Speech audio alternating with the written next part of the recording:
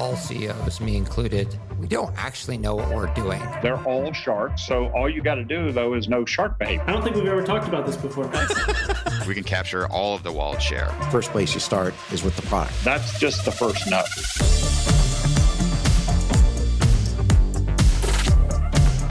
This is the Capital Stack.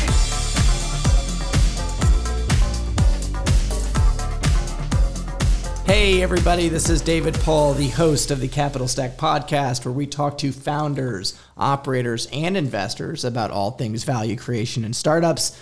Today I am speaking with Leib Bolel, who is the managing partner at Grayhawk Capital. I'm getting like a big net partner. Yeah, it's how do you pronounce your last name? Bolel. Bolel. That's nice. It's I like it. Forgive my voice. I'm really glad you're in the studio with me. Don't worry, I just have like a slight case of COVID. But just a slight case? Just a slight case. I'm just getting over mine, so we're good. It's not COVID unless you test, right? Leib, how you doing? Doing good. Doing good. Crazy times, valuations, trying to get a term sheet out, but we're doing good today. Good to be with you, Dave. But you said it was a competitive deal.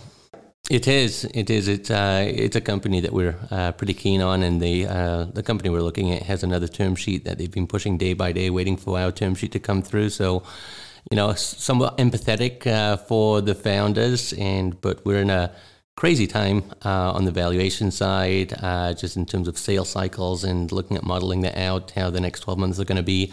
But, fingers crossed we get this deal done and at least get the term sheet out. B2B SaaS? B2B SaaS. Nice. And where is it located? It's a company, actually, it's founded out of Israel, relocating to the US. It's in the cyber sector, and one that we're, excited about as well. Nice. You have Israeli ties. I do. I lived there for about 6 years. I say my biggest investment, hopefully ever, is in Israel. It's marrying an Israeli woman, and I like that. Yeah, my oldest son was born there as well, but been in the States now for about 11 years. So, it's really hard for me to kind of nail you. You've got like an English accent. You're from South Africa, but you've got kind of like a Israeli. Yeah, I call it a look. I got an Israeli look, to you. I think accent is all perspective. I think I've just got a neutral accent. Everyone else thinks otherwise. I go to England, they say that I've got an American accent. Over here, they say I've just got a messed up accent. Yeah. And you're like an enigma. Well, I was born in England, in the northeast, in Newcastle. I was brought up in the UK. My family's from South Africa. I spent a good amount of time there when my grandparents were there. So I enjoyed going back and lived in Israel for about 5, 6 years, and been in the US since. All right, nice. And so tell me, how'd you get into venture capital? Oh, man. I say the odds of me getting into venture capital were probably like 1 in 7 million. And how did I get to that? That's because living in Arizona and looking at the venture ecosystem here is just not a lot. And there's more today than there was 4 years ago when I got into venture. And I was running the Arizona Israel Technology Alliance at the time, and was seeing a tremendous amount of deal flow. And the Arizona Israel Technology Alliance is a nonprofit trade group that focuses on bilateral trade and initiatives of how we can benefit in Arizona from some of the Israeli technology coming out of there. And so seeing a lot of early stage companies in Arizona, seeing a tremendous amount out of Israel, I knew that there was opportunity there. Deal flow is, you could say, sometimes the Achilles heel of venture, of where they're getting good deals, sourcing good deals from, and I had that. So being able to, number one, identify that, and also be able to capitalize on it was something that was really intriguing. So I went out and started my own fund called Aretz Partners. And just by way of background, Aretz is a Hebrew word for the land, which represents the land of Israel. And you've got the A at the beginning and the Z at the end for Arizona. Nice. And, very much focused on pre-seed seed, and was just getting that up and running. And I had, I would say, he's somewhat of a mentor, and definitely someone who helped me out quite a bit, and was the attorney in setting up the fund docs, was Tom Curzon, out of Osborne Maladin. And Tom said, going through this process of getting, incorporating and getting this set up, he says, you should meet Grayhawk just on the deal flow side. They're doing later stage, they're doing Series A, Series B, and there could be synergies there. I met Sherman probably about 4.5 years ago. And I asked him if he would come on board just as an advisor, and told him what I was doing, told him, and we spent a good amount of time. And it was right around the time of when Grayhawk were going to launch Fund 3. And after maybe 3 months or so of conversing, I came in, presented what I was doing to the partners, just giving them an update. This is what I'm doing. I know what you guys are doing, and here where the synergies are. They saw some opportunity that I may be a good fit for the next fund, and that's when I joined Grayhawk, and they offered me to come on board. Nice. Yeah, so that was kind of like a very similar story to happen with me and Canal Partners. I literally was co-investing with them, my office right next to them, and in 2 months they're like, "Why don't you just join us?" You know what? These things, I think getting into venture is probably one of the most difficult industries to get into. You're either coming out of investment banking or you're coming out as a successful founder.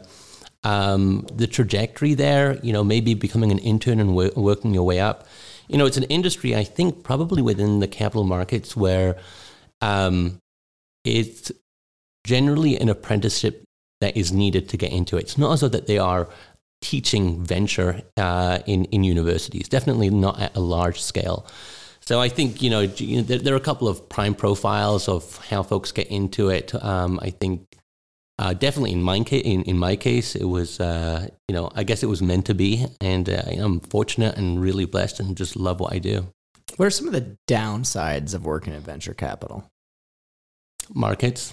So, there's I think looking at it is number one, before looking at the downsides, look at the upsides of it.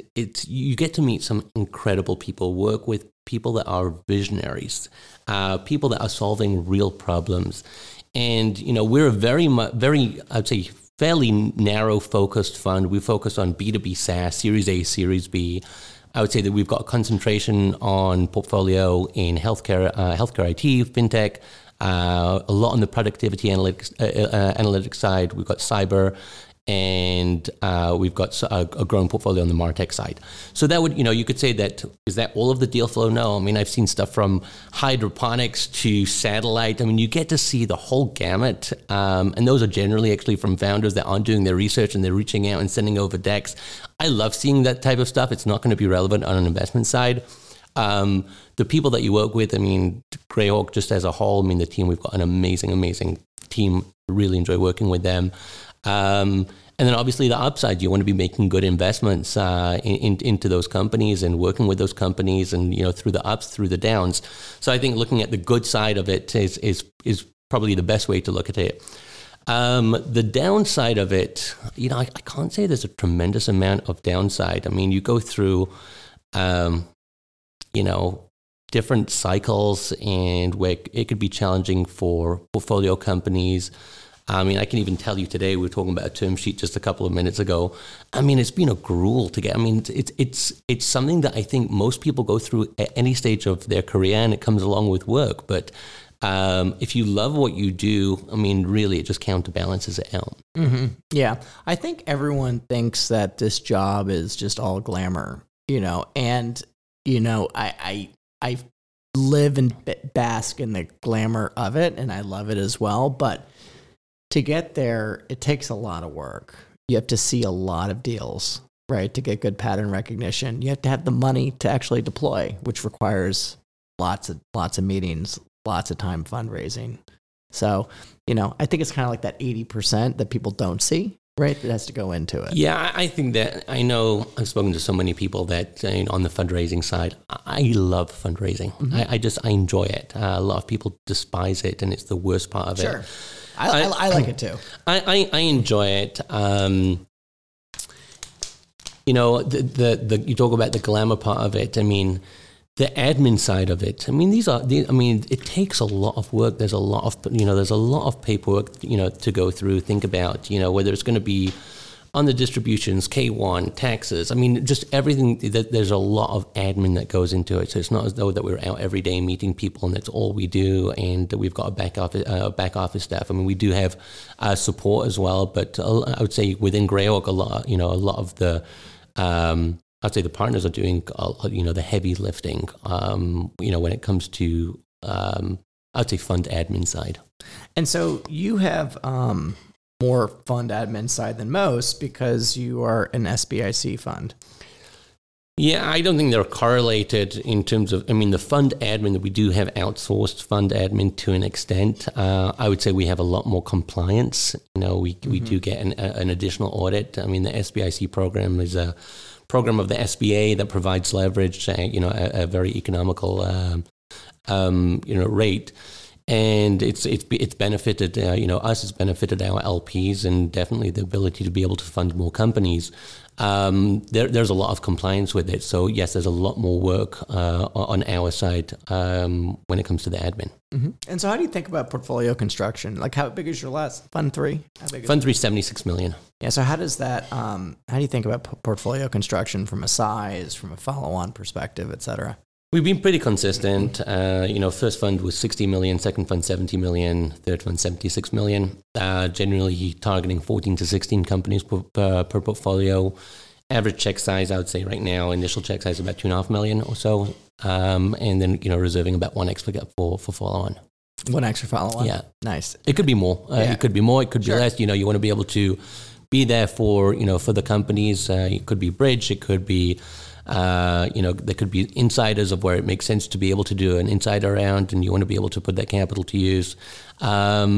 And then eventually there's going to be, the dogs, and there's going to be the ones that, you're going to fund them. But if it's going to be a money pit, it just doesn't make any sense, and you want to be able to double down on the winners. Exactly.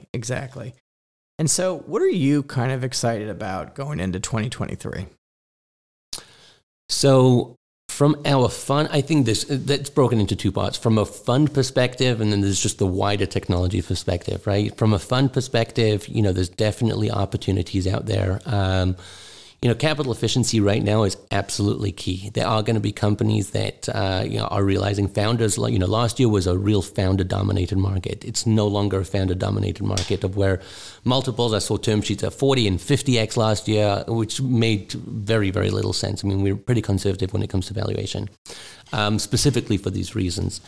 And I think there's going to be some really good opportunities of where there's companies out there that had significant write-ups and raised a significant amount of capital over the last 24 months. And they need to recalibrate. And the business fundamentals are going to be there, or they have come about, meaning that they may have gone on capital splurges and just hiring everyone to be able to ramp up. And the economy isn't the same today. So, they're going to need capital. We're actively deploying. There's, a number of funds out there that have taken a step back and waiting for these markets to, I'd say continue correcting itself. But that lends to, I would say, a couple of case studies of where companies, we were talking to them in Q1 of last year, still when the markets hadn't dipped yet. And, they wanted to raise a huge round or a moderate round, but the valuations were crazy. And they weren't able to do that because of the markets were shifting.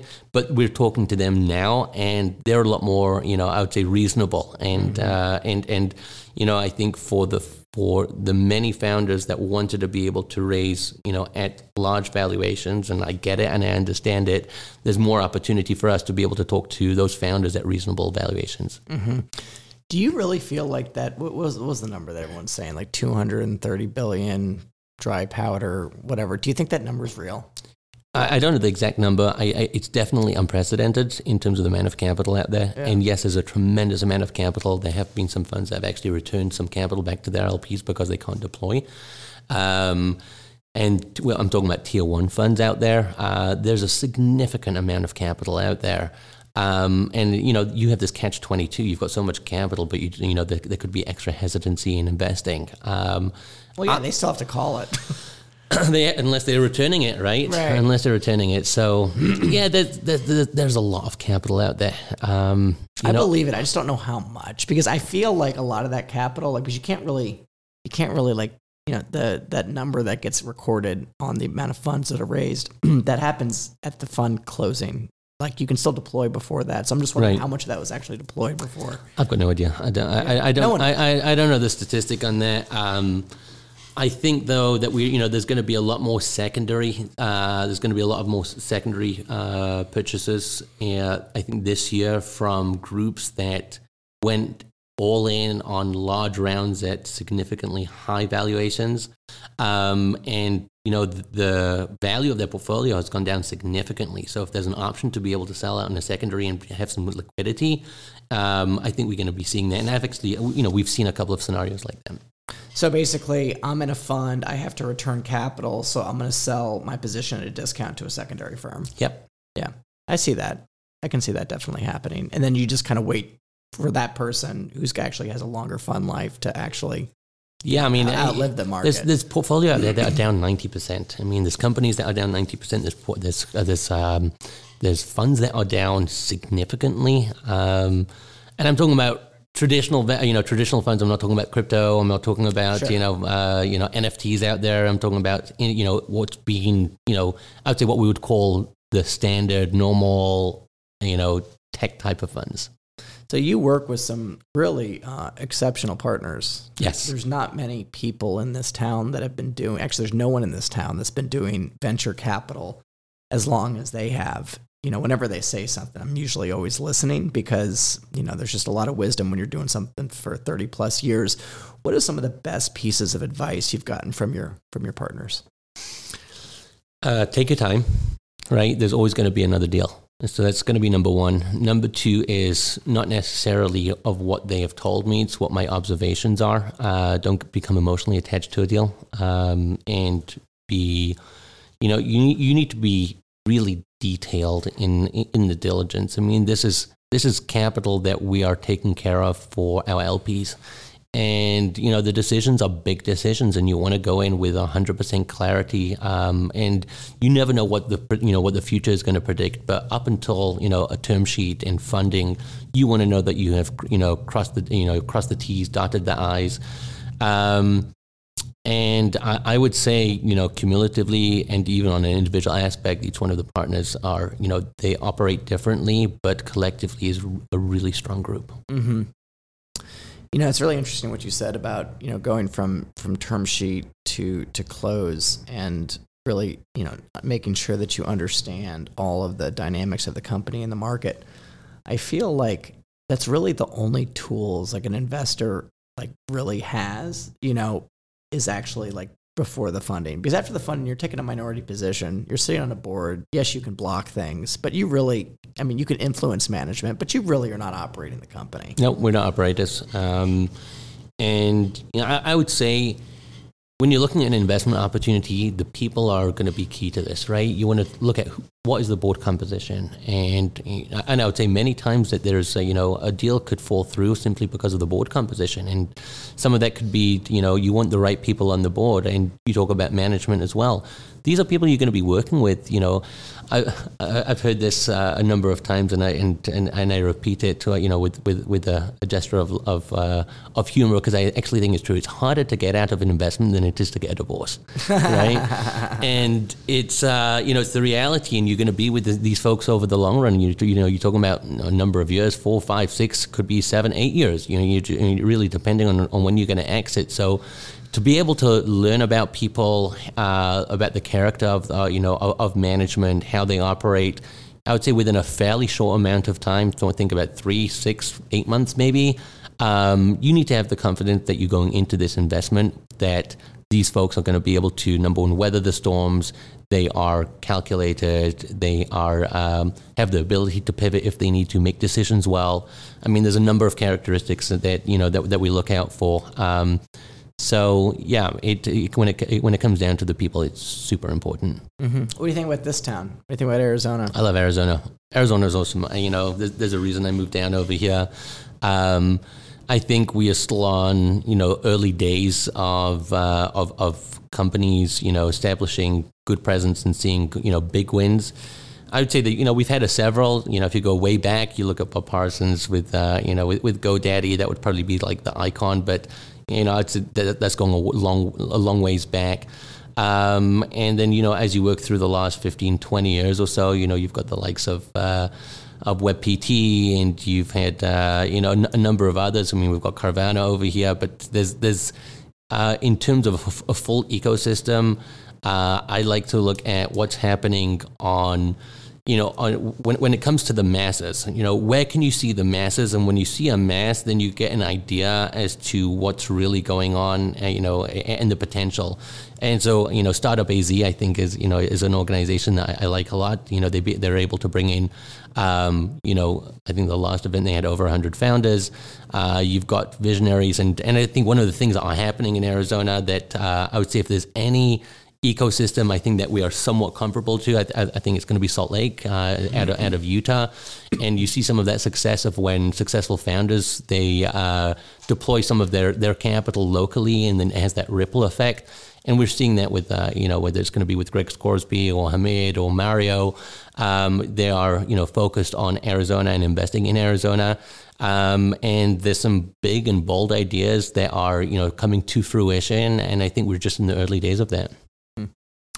So since you've been, investing in B2B SaaS, and that you've got a B2B SaaS portfolio, are you seeing from a governance perspective, from a portfolio monitoring perspective, sales cycles elongating, indecisiveness, seat contraction, stuff that everyone's kind of scared about? 100%. Yeah. Oh, 100%. Yeah, I think I think enterprise budget cuts are coming.